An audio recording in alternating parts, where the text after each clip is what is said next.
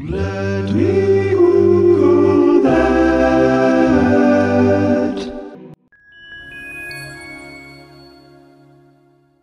Let Me Google That is brought to you by Water Cooler Trivia. So if you've been feeling a little bit disconnected from the people you work with because maybe you've started doing only hybrid or remote work and you don't really have a way to just casually talk to people and get to know them anymore that's not inundated with the stress of work, Water Cooler Trivia has kind of solved this problem in a really creative way by assembling a team of very curious and talented people who will come up with custom trivia quizzes that you can send out to your team every week.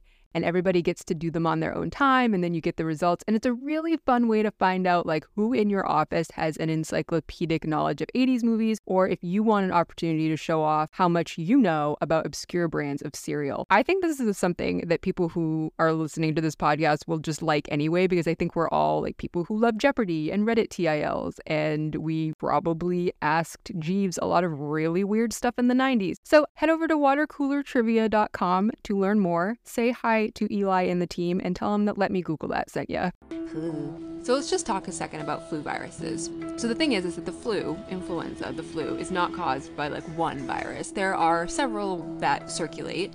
Some flu seasons are going to be dominated by a particular strain or kind of the virus that has maybe mutated since the last year. And that's really why we need flu shots every year, because first of all, it may not be the same strain every year, hopping around and infecting people, but also it might be that the strain is something that we've seen before, like H1N1, but maybe it's different. Maybe it's evolved and mutated in some way that it's slightly different, and so we need to adjust our vaccines accordingly. And even when we do that, we're still working on guesswork, because in the United States, we look at Australia's flu season, which happens about 6 months before ours does, and we try to look at what strains have dominated their flu season, what their flu season looks like, and then we try to plan our vaccines kind of around that, because it takes about 6 months to make the vaccine and distribute it everywhere and get ready for a flu season. So even though we do this, it doesn't necessarily mean that our flu season always plays out exactly that way,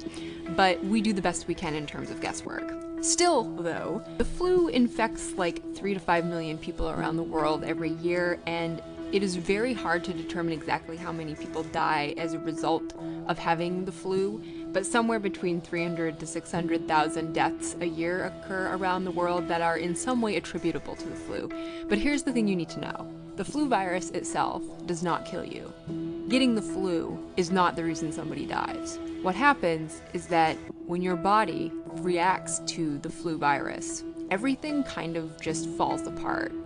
So the flu, like any virus, is going to encourage your body to mount an immune response, which usually involves, a bunch of your immune cells, like white blood cells and T cells, screaming out into your bloodstream to try to go to find the virus particles that are going to be invading your otherwise previously healthy cells and trying to fuck them up and make you sick, because that's how viruses infect your body. And they get into your body through usually respiratory means, so your nose and your mouth, and they want to really hang out with influenza because it's a respiratory virus. They want to really get into your lungs and hang out in your lungs. So what happens is, when your body is mounting this immune response, it is destroying the virus, but it's also destroying the cells that the virus has infected.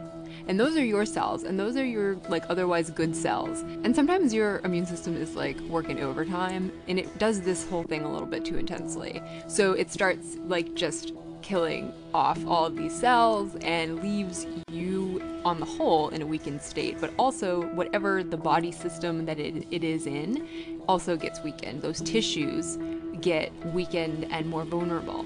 So in the case of the flu, we're talking about lung tissue for the most part. So one of the things that happens when somebody's had the flu is that they may be more at risk for getting a secondary infection, which sometimes, and seemingly, I think in most of the cases that I've anecdotally heard about, seems like it happens quite a bit when we're talking about secondary infections, are actually not viral infections, but bacterial infections, usually Staphylococcus or Streptococcus, that causes pneumonia. And the reason that you're so vulnerable to pneumonia after you've had any respiratory infection, but particularly something virulent like the flu, is that your lungs have been weakened, and so it's already probably hard for you to breathe, probably hard for you to expel all of the gunk that's in there. That bacteria can then infect you, and if it gets into your bloodstream, you develop something called sepsis. And sepsis can absolutely kill you, and it doesn't necessarily play out over the course of a few weeks. Sepsis can kill you very quickly if you don't realize that that's what's happened and go and get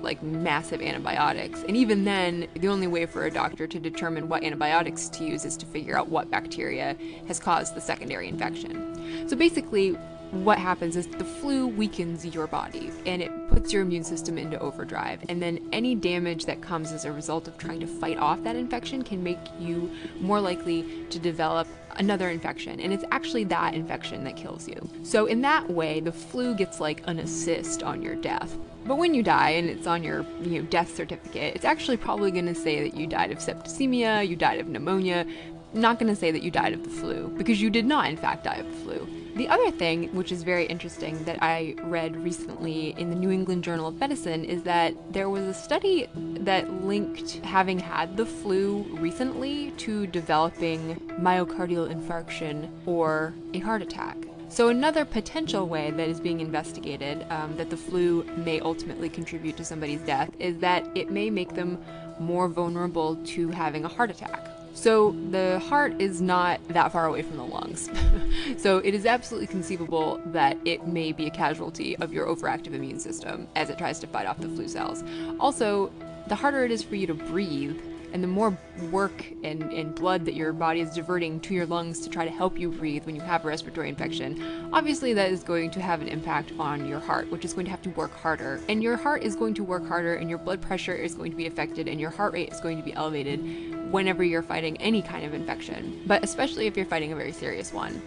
So what was interesting about this study, and I'll link to it below, there's a nice video on the New England Journal of Medicine website that kind of explains it in brief, but they actually did a longitudinal study where they looked at a bunch of patients over time who had had a confirmed diagnosis of influenza, so they had been tested for it and tested positive for it, and they also had had heart attacks within the year or so around when they had had a case of the flu. So when they looked, they found that within the 7 days of having the flu, there was that window for they wanted to see how many people had their heart attack within that window, and then also the rest of the year on either side. So how many people had a heart attack before they got the flu and how many people had it within 6 months after, or something to that effect. But they found that the number of people who had their heart attack within a week of having the flu was 6 times higher than it was on either side in what they called the control groups. So those were the rest of the year, other than that 1 week. So again, they need to do more research. They are actively doing more research on this because it is pretty compelling. But one of the things that we know about heart disease in general is that it is definitely a disease that is influenced by and can cause inflammation. So when you have any kind of infection or injury in your body and you have a lot of circulating cytokines, so inflammation in your body, your heart can absolutely be affected by that. So I think it would absolutely make sense for there to be some kind of correlation, not necessarily causation, but correlation between heart attacks and influenza. So I don't know if this made you feel better at all, but tune in next week to see if I've developed influenza.